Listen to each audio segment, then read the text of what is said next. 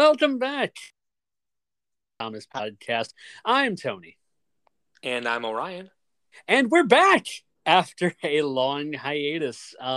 We took a bit of a summer break, if you will, to sort of refresh and rejuvenate, and so hopefully, but we're uh, than ever. Um, so yes, but we are of course here for all things Thomas and Friends, Shining Time Station, the Railway Series, etc. And it is the third that I listed that we're talking about today. We're talking about a book that has often been cited as one of the fans' favorites on a regular basis, and that would of course be Duck and.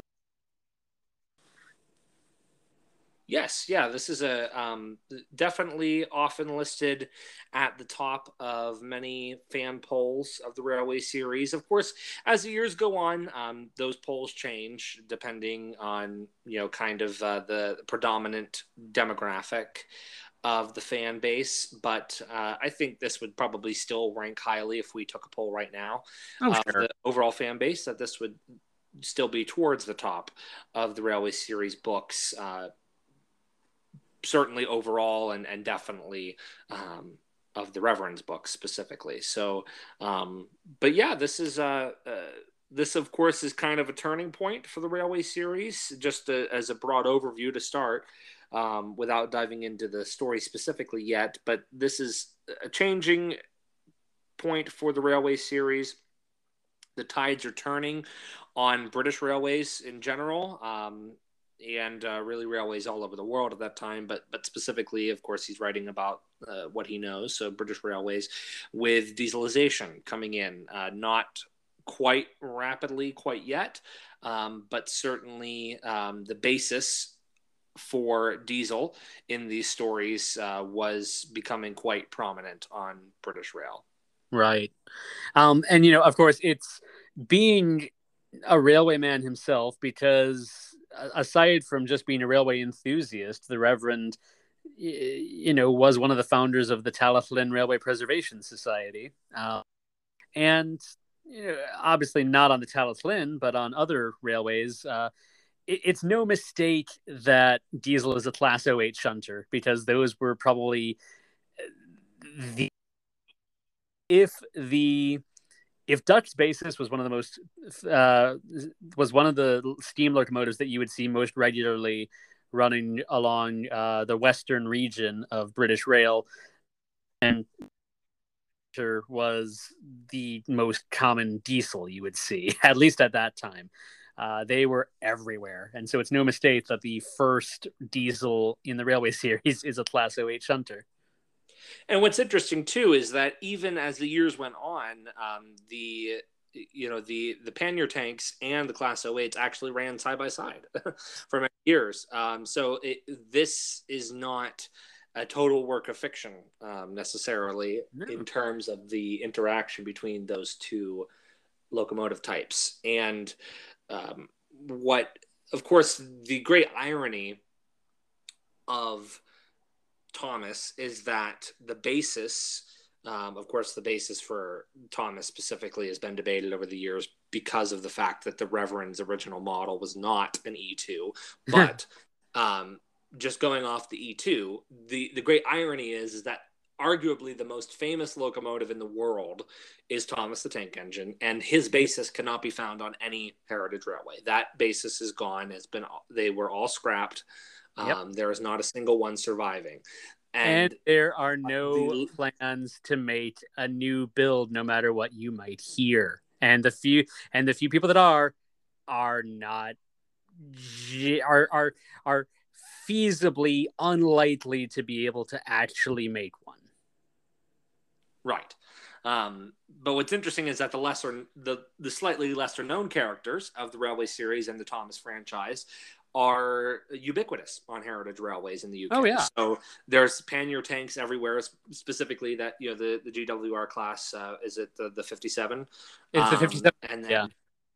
and then the Class 08s, they're everywhere. So Yeah. it's quite interesting. The great irony of the Thomas franchise and its relationship to heritage railways is that Yep. in order to do a Day Out with Thomas event, they have to disguise something else as an E2 instead of just having them available. Whereas they can make a duck pretty easily. Particularly, just one that comes to mind is the Severn Valley Railway.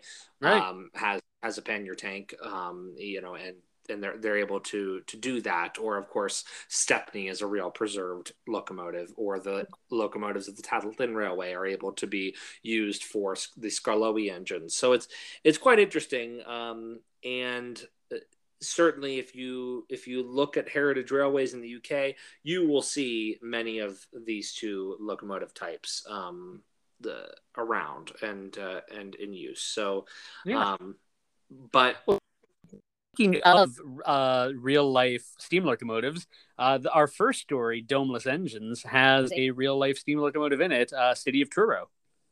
yes, absolutely. That was actually going to be my exact transition into the Nice. first story here, the Domeless Engines. So we'll just jump right in here. Now, of course, the Reverend does mention it in the foreword, that he basically contrasts the beginning of the book to the end of the book, in that he talks about that there have been two visitors to the railway, one of which is City of Truro, and he says that it's a very famous engine, and then the other visitor is very different. And something that is interesting is that he does say that the Fat Controller wrote that he doesn't believe that all diesels are troublesome. No. But this particular one upset the engines. However, going forward in the railway series, basically every other diesel that shows up is troublesome, other than Rusty. Rusty is the only diesel that is not troublesome. I mean, Boko and doesn't receive its come up.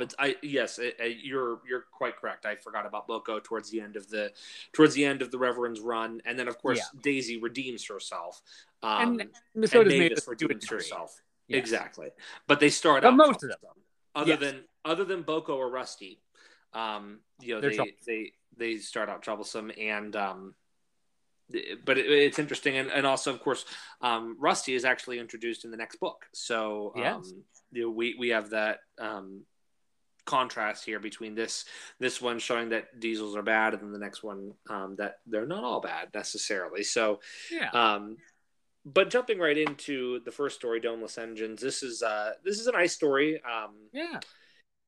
And it certainly feels like it could have been in the 8 Famous Engines, given the relationship between Duck and Gordon that's kind of established in Gordon Goes Foreign.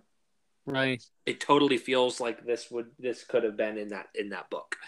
It definitely continuation of that relationship, which is what I really liked about a lot of the Reverend's stories, is that the relationships that are formed in one book continue throughout much of the rest of the series. And I know that this is only like 1 or 2 books later, but it is nice to see that relationship continue.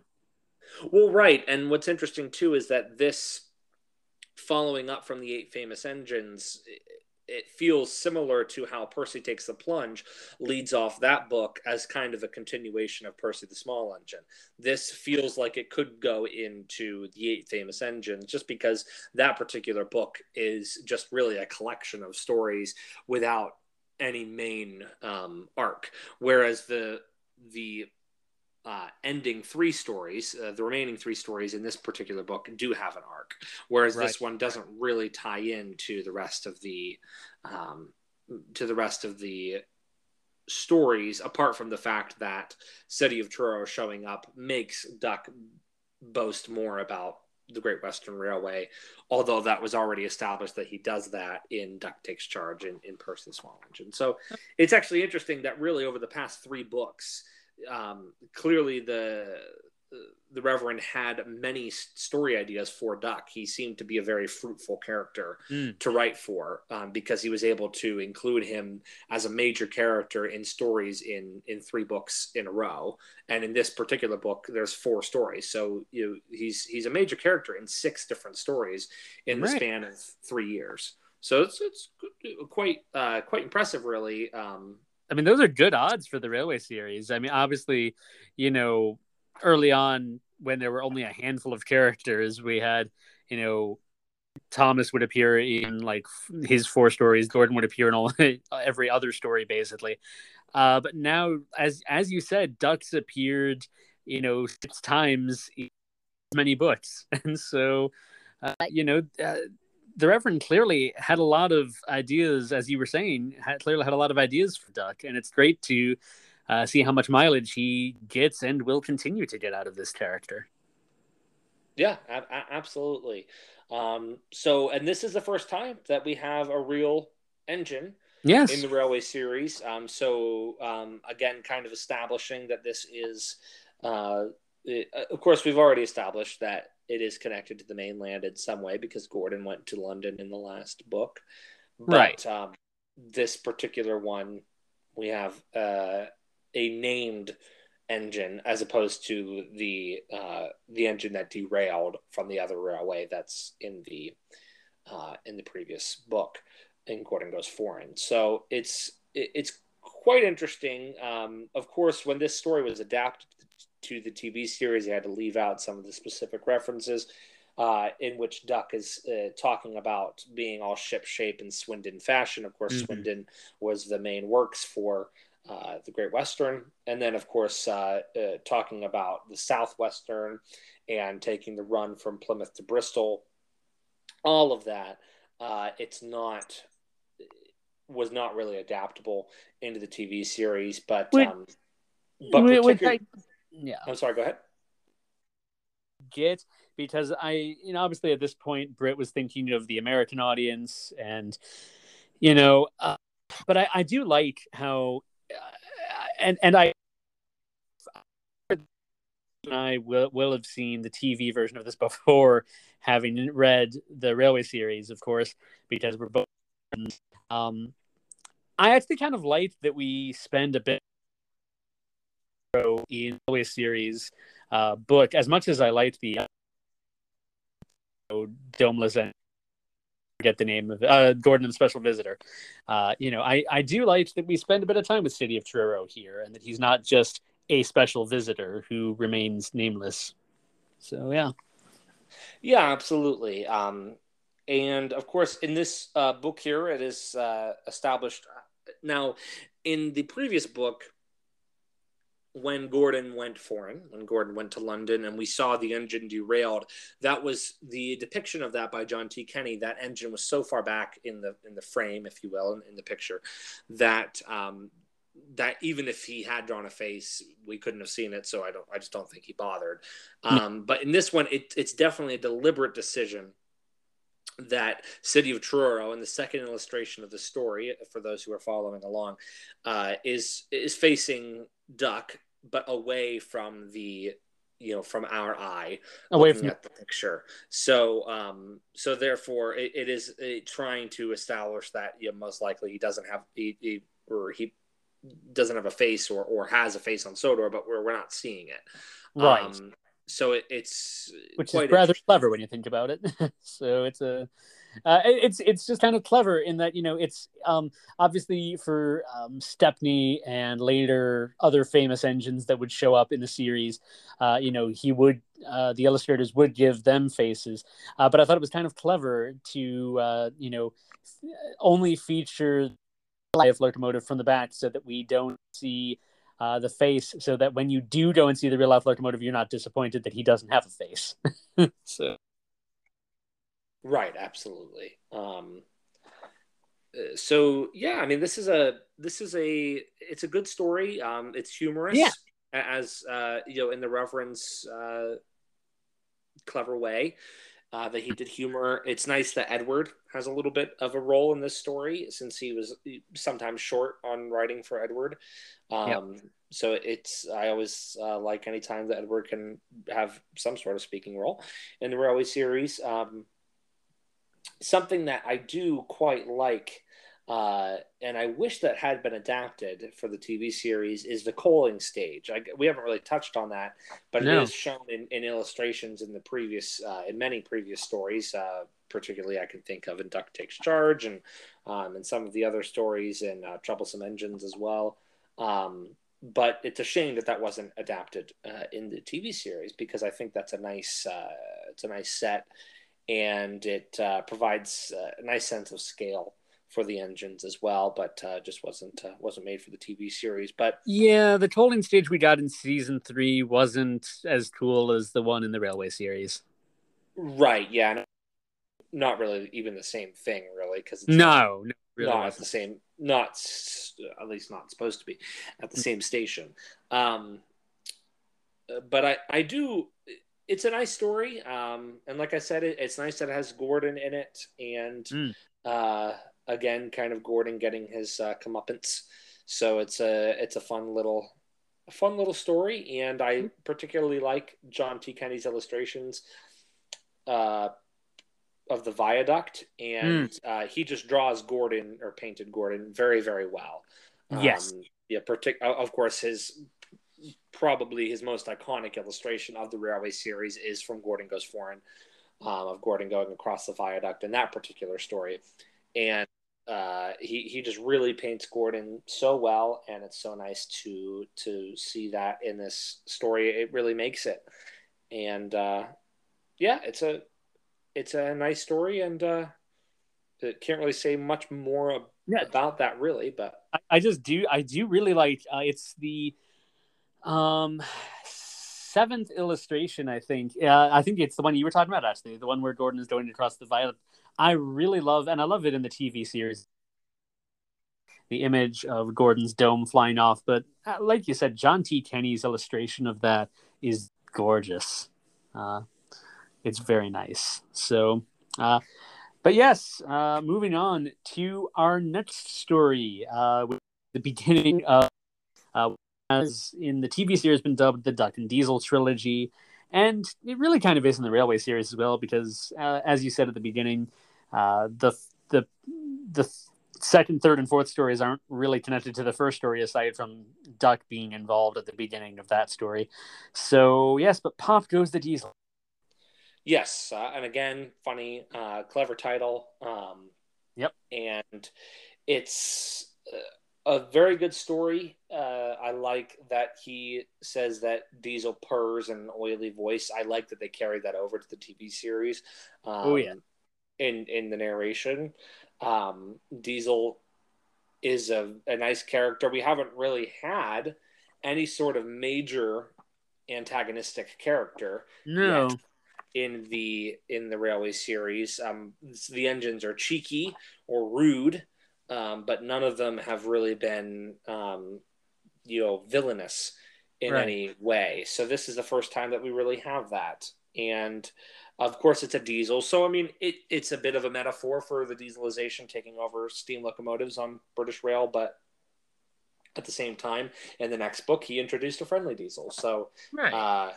which of course also represents the separation from the kind of pastoral, idyllic world of the Skarloey Railway, set up in the mountains and the countryside, versus the main line, which is industrial and gritty.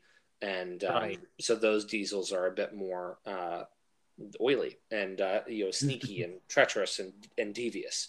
Yeah. Um, as opposed to a friendly, helpful, kind little diesel who, kind of puts along the winding narrow gauge line up the mountains to the slate quarry. So it's a little different, but and of course that's even established in the next book with Duncan, that Duncan worked in a factory. That's why he's so gruff, Right. and uses what in the Railway series terms and world foul language, but Yeah.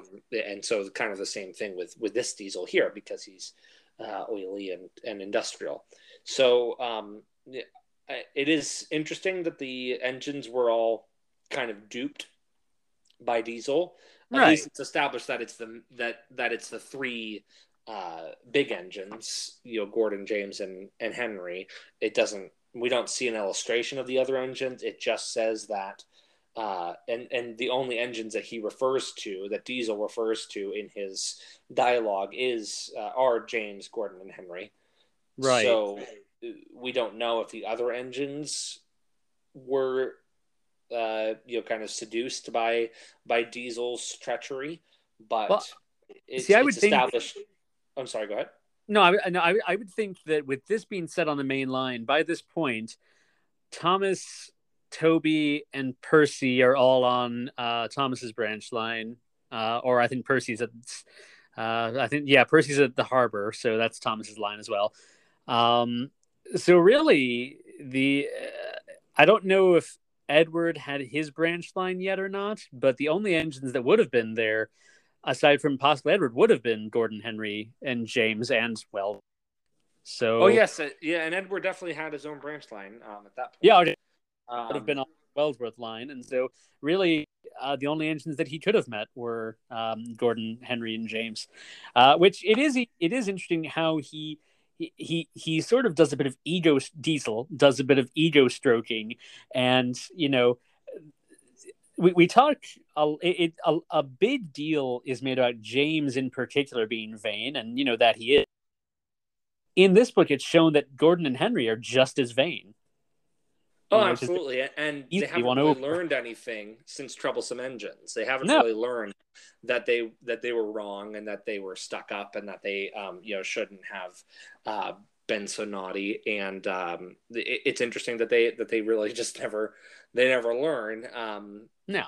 And it is also interesting too that it feels odd that the other engines aren't here, given that in the TV series they're always where they're not supposed to be. Right. It feels odd here that there are only 3 engines, at least that are named, that are on the main line. Of course, it was established by the Reverend later that there were more engines on the line, probably at any time, that just weren't written about. But I mean, you can't. But you can't run the main line of the island's major rail 3 locomotives. Right. Yeah. But no, I find the whole Duck and Diesel saga fascinating, but I find this story interesting. Just like Duck right off the bat doesn't Diesel for a minute. It's so interesting because Duck was bragging about how great the Great Western Railway is at the very beginning of the story, and then suddenly Diesel comes in and he's like, wait, what's this? That's, this doesn't feel right. So I just find it interesting how quickly his whole attitude changes when Diesel shows up. So, yeah. Yes, absolutely. One thing that I really like too is that is when he corrects him when he says you're worthy fat, and then Duck cuts him off and says Sir Topham Hatt to you, which I think is the first time that any of the engines have ever called him Sir Topham Hatt. It is, as opposed to I think he was referred to it in in just the prose, but not in dialogue, right, by any of the engines specifically. And I can't quite remember when he was first referred to as Sir Topham Hatt, but I think I don't recall either. We established that before. Yes, but in any case, he's still mostly referred to as Fat Controller. What's that? I think it was in one of the forewords that we established it. I don't know if it was actually within a story or not, but I'm fairly certain that when the title switched, Henry the Green Engine. Yeah, when the title switched from director to controller, I was, the fat Sir Topham Hatt is now known as the Fat Controller, where he was previously a director. So yeah, or something to that effect.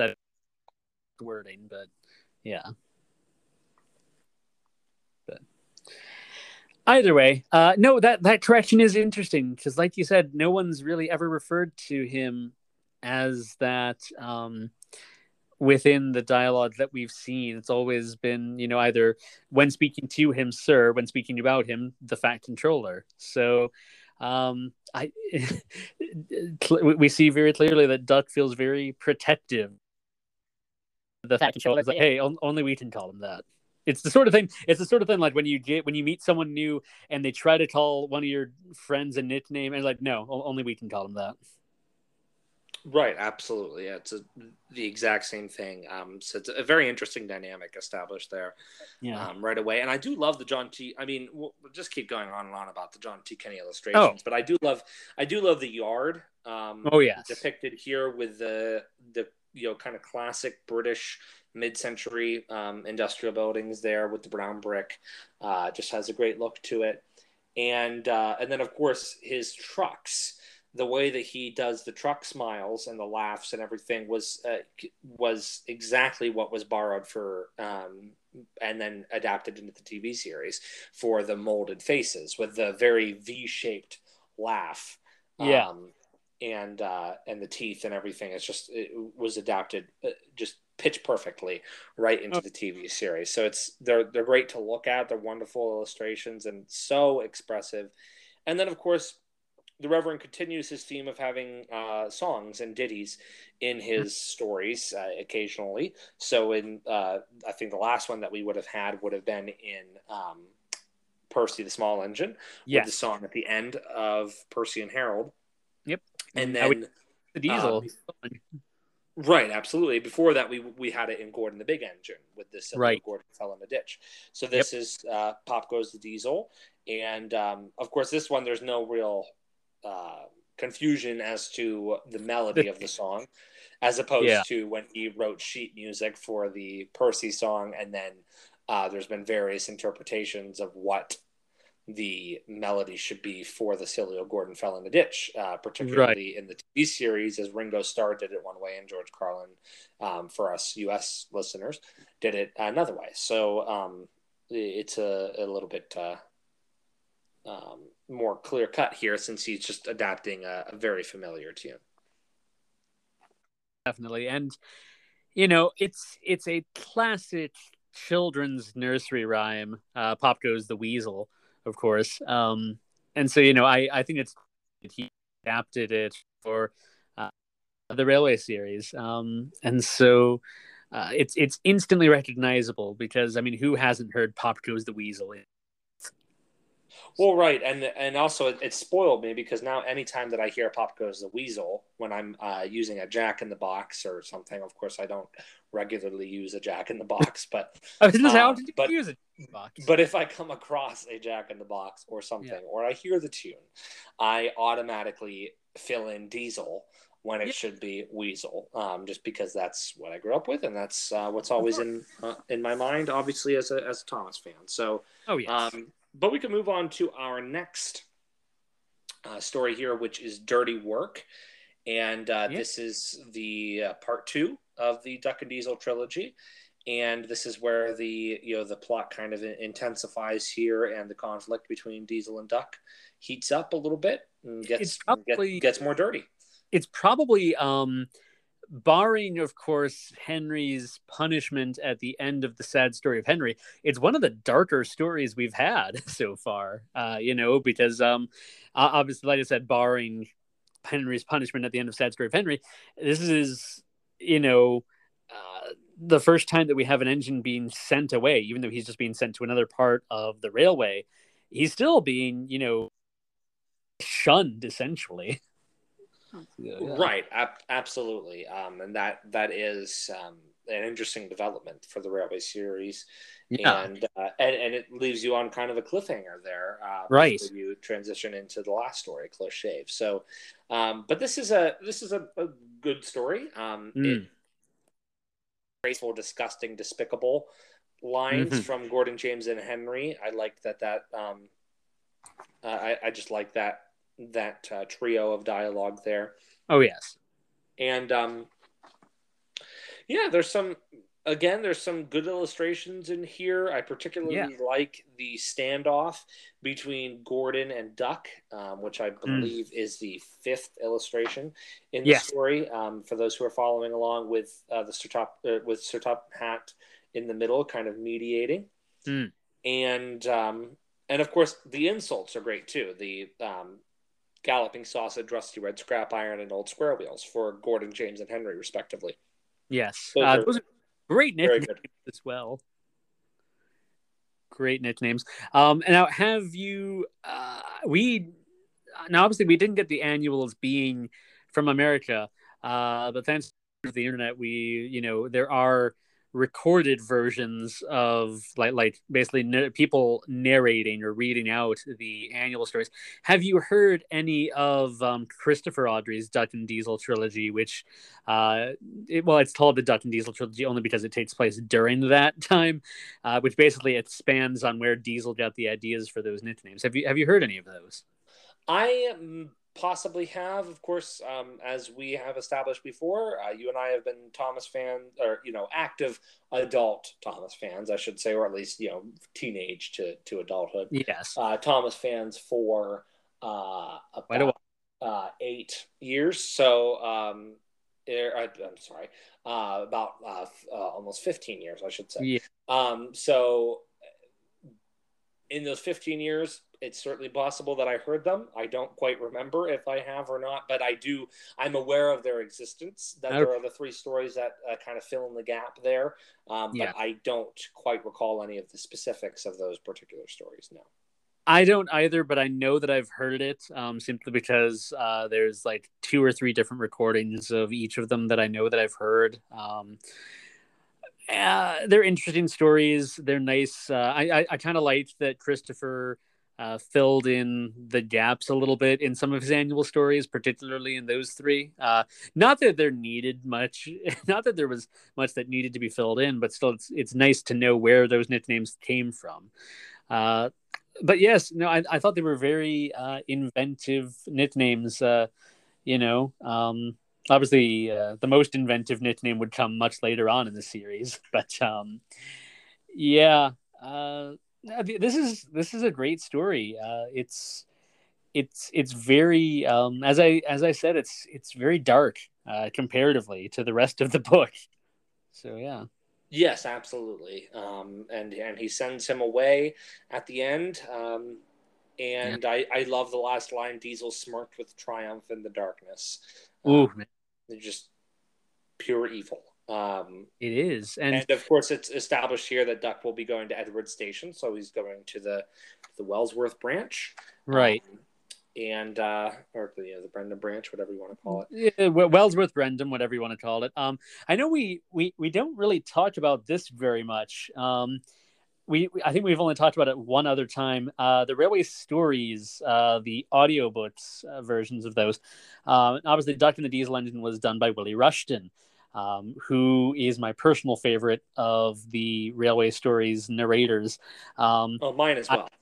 I really love, in general, Willie Rushton, but his narration for Dirty Work is fantastic, and I encourage, if any of you out there listening haven't heard it, I encourage you to look it up, because like the way that he reads out, especially the last line, is just so great. It's really good. Definitely, I encourage everyone to just check out all of Willie Rushton's narrations. He was just absolutely superb. Johnny Morris is okay. It's a good start, but not quite my favorite. Willie Rushton is great, and then of course Ted Robbins is quite good for the Christopher Awdry stories as well. Yes. So good to listen to. And then of course Michael Angelis, he did the some of the stories in the Railway series later in the mid to late 2000s, I think. And those are okay. Of course, that was at the time that he was slowing down his narration quite a bit, unfortunately. So, so it isn't perfect, but certainly worth a listen. And but I would encourage anyone to listen to Willie Rushton. I used to listen to them to go to sleep quite often, because not that they put me to sleep because they're boring, but just because he's lively, but also relaxing in an interesting way. So definitely encourage everyone to check those out. But no, I just love, it's the entire story, of course, but last line about the darkness, it's man, you can feel the tension. It's so good. But of course, that leads us into the final story of the book, which is A Close Shave. Yes, and this is a very good story. I think it's a very fitting conclusion to the book. I would say this is my favorite story of the four in the book. Just because I like the fact that he crashes into a barbershop. It's interesting. It's an interesting crash, and I like the little moments at the beginning with Duck and Edward just kind of working the branch line together. They make a nice pair, and again, it's just nice to see Edward again. But it's a very exciting chase with the trucks. I do like that. I love that they say chase him, bump him, throw him off the rails, and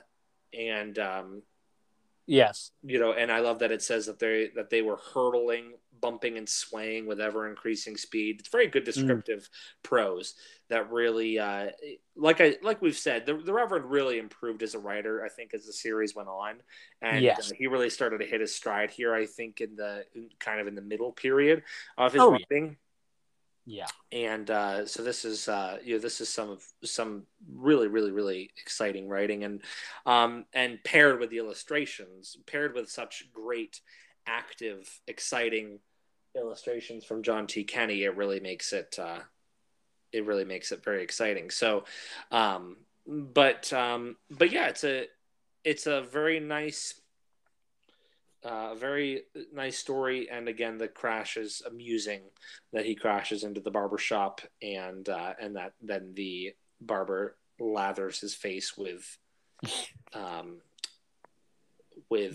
shaving cream. And what's interesting too is that then this clearly establishes that the faces are not just purely for showing the expression. No, they're there. In terms of an illustrative device to show the expression of the engines, but they're not actually seen by the people in world. But in this case, it's clearly established that they 100% are. Oh yes. So I like that quite a bit. Me too. I was gonna say I like how I like how the barber starts off almost fairly nonplussed, but then gets very angry quickly, because it says in here that the customer, after the crash, the customer jumped nervously, but the barber held him down, and it's only an engine, he said calmly, and went on lathering. And then when Duck tries to talk, he's like, "Nope, I'm not hearing any of it. You're getting some shaving cream." So yeah, it's just a very funny.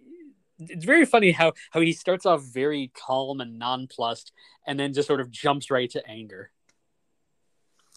Like it feels like it takes him a minute to realize exactly what's going on, because of the reaction. Oh, it's just an engine. So yeah. Well, that's the risk that you take when you set up a barbershop at the end of a railway track. And I would say, and that's an issue that I have. That's the only issue that I have with this story. And I know I'm being nitpicky here. Why is there a barbershop at the end of a railway line? Yeah, I mean, I think it may have been common, not barbershop specifically, but the businesses, I suppose, being at the end of the line. I mean, they have to go somewhere, and of course, in Britain, railways are pretty ubiquitous. So we as Americans can't really comprehend the integral nature of railways in Britain, as opposed to here. For American listeners, of course, railroads in America, they're there, but they're almost hidden. We really kind of don't really pay that much attention to them unless we have to cross them in a car, or something of that nature. But railways are everywhere in Britain. And integral to everything, particularly, of course, at that time. So I'm sure that there were little outbuildings and little things. Of course, we see a cafe, the MC Bun. Yes. Cafe established next to the barbershop in that particular spot. So it is interesting. The one illustration that always kind of makes me chuckle is the last illustration of the story. Okay. And if you look at, he does a pretty good job in general getting the faces, because it's kind of a hard thing to do if you're doing the faces at an angle. Of course, we're at a higher up angle here, and he gets Gordon, Henry, and Thomas pretty well, but Toby's face is very odd. Oh my! And I'm looking at and it kind now. of creepy actually. A bit, yes, Because it too hard to do because of Toby's flat front. right. There's nothing to really establish any sort of scale or distance from the No, buffer or anything like that you have with Thomas Henry or Gordon in this particular scenario. So that's quite interesting. yeah, it is. Um, wow, I really hadn't noticed that until you pointed it out, and wow, that is funny. That's very funny. So the interesting thing, I usually talk about the real life incidences that tied into this, but for the most part, the second and third stories don't really have that many incidents. I mean, they refer to incidents, but um, yeah, it's mostly just the second story is mostly, and then the second story is mostly Diesel getting back at Duck for the perceived slight of the Trutz laughing at him. The first story, Christopher didn't really name, because I'm taking this from Soda reading between the lines. Christopher didn't really name where the incident happened. For this story, though, A Close Shave, uh, part of the incident is based on something that happened on the Revendlas and Eskdale Railway, which uh, some of our listeners will probably know was the basis for the Arlesdale Railway in the Railway series. Not the barbershop part, but the bit about half of a train becoming disconnected and becoming a runaway.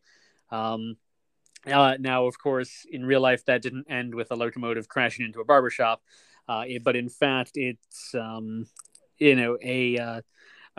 a quick thinking crew member was able to stop the back half of the train and get it reconnected to the rest of it. The second half of the story with the barbershop thing, it may have been a barbershop. It may not have. Christopher's a bit vague on whether it was actually a barbershop or not, and as to where it happened. But I thought it was kind of interesting that at least the first half with the part of the train running away was based on something that happened on the Revendlas and Eskdale. That is actually that's quite interesting. I did Yeah, not know that. yeah, The other thing I did want to point out again, just to connect this, connecting the stories together, it is nice that towards the end of A Close Shave, the Fat Controller points out that he says, "You're very brave indeed. I'm proud of you. I shall tell Seti of Truro about you next time he comes." So I think that's quite ooh, interesting that it ties that into again to the first story that uh, he's proud of Duck, and he makes sure because he knows that Duck is proud of himself for being Great Western, that he will tell another Great Western legend about Duck and make sure that he knows about this particular incident right, and again establishes Duck's Great Western identity in the last line of the story, last line of the book. He says. There was a really rousing welcome for Duck the Great Western Engine, so yes, it's quite nice. It's interesting actually that he named the book Duck and the Diesel Engine instead of Duck the Great Western Engine, but yeah, but then of course he was able to save a similar title for the book about Oliver later in right, the Railway series, to Oliver the Western Engine. Although that always bothered me a little bit because um, of course, Oliver was Great Western, but at that time, yeah, it was British Rail, so it was just a Western region. So makes right, some sense, but I think Oliver the Great Western Engine would have had a better ring to it than Oliver yeah. the I think Western Engine. Makes him sound like a cowboy. it does kind of. Yeah. So the one thing I'll say about this is that I see a lot of whenever I'm discussing this set of stories with people, a lot of people are always confused as to why the Fat Controller sent Duck away when in A Close Shave he mentions that he never believed Diesel.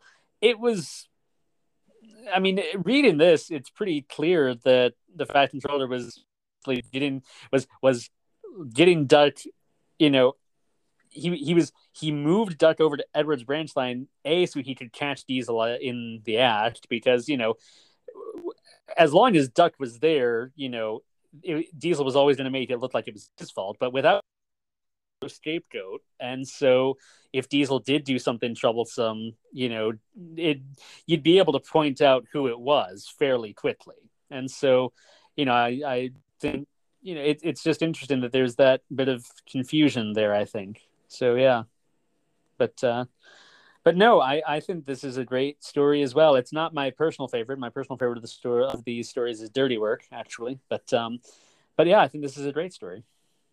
Yeah. Yeah, so I mean, if I had to rank them, I would probably say a close shave. Um, I would probably say a close shave, Dirty Work, Domeless Engines, and Pop Goes the Diesel. I would actually probably do the reverse. I would put Dirty Work and then a close shave, but I'd say Domeless Engines and then Pop. Yeah, that made sense. So yeah, I might even rank Domeless Engines above Dirty Work actually. really, I think I might even like that. Might like that a little bit more. I don't know. Probably depends on the day, uh, but yeah, I mean it's a good book. it Not is. I don't necessarily have as much of a fondness for it as many other fans do for some Right. reason. I can't really articulate why. I just like other books better in the Railway series. But it's still a very good book and has some good stories. And it was nice that he wrote about something that was rapidly changing the landscape, really, of British rail at that time. So it was quite relevant when he wrote it, and of course this particular book came out, I believe, in the year. Let me double check here. That came out in 1958. Yes. So that was published in 1958. And then, of course, at this point, he was writing a book a year. So Yep. the previous book was published in 57, and then Little Old Engine was published in 1959. Yeah. So, but yep, 1958. So as we are recording this right now, that particular book is 63 years old. So Ah. that it's quite remarkable that we're talking about this book, on a podcast, 63 years from when it was originally published, but they still feel pretty fresh. And Thomas is, of course, still relevant with the new iterations of it coming out all the time, such as the new series All Engines Go, and Yeah. which we will not be touching on any specifics No. of the series in any way. We're not particularly interested in really talking about Yeah. much current in the Thomas world. I guess we should probably establish that. I suppose that Yeah. we should really call our podcast "Talking Classic Thomas" because we really don't talk that Yeah. much about anything really related to current Thomas events. Or the current state of the franchise. Mostly what we are talking about is the Thomas of nostalgia, the classic years of the TV series and the Right. Railway series. Probably the most contemporary that we will ever get with this podcast is discussing a Railway series books that were written in the last 20 years, such as Thomas and Victoria or Thomas and his friends.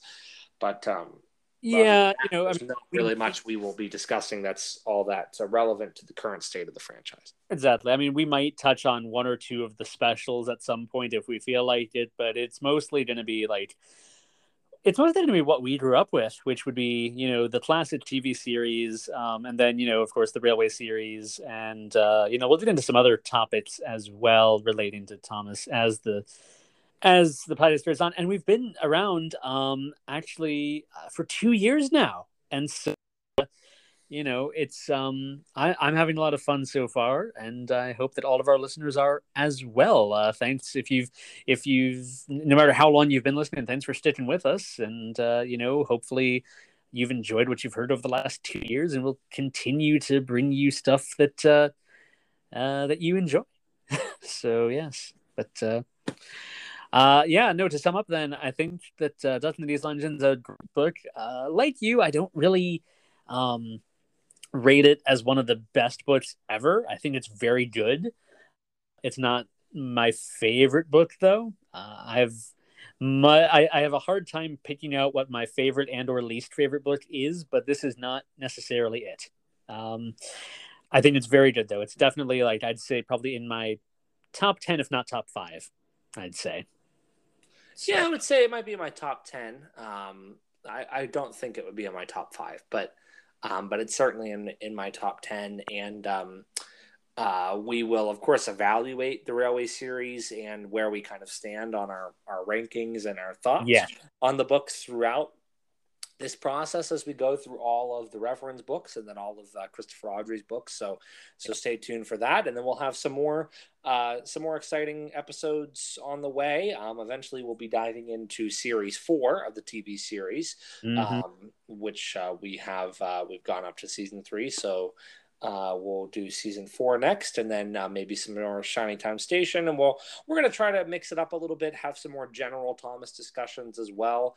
Kind of mix up our format, mix up our formula a little bit. So we thank you for sticking with us, even though we were on a little bit of an unannounced hiatus there for a few months throughout the summer. But we're happy to be back, and we hope that you're happy to have us back.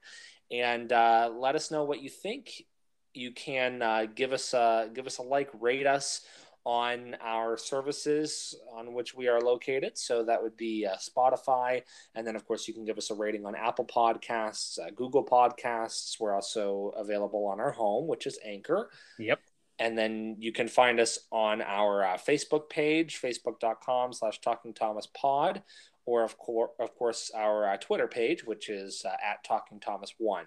So check us out there, and we hope that you enjoyed this discussion of Duck and the Diesel Engine. Many more exciting things on the way, and thanks so much for listening. We'll see you next time.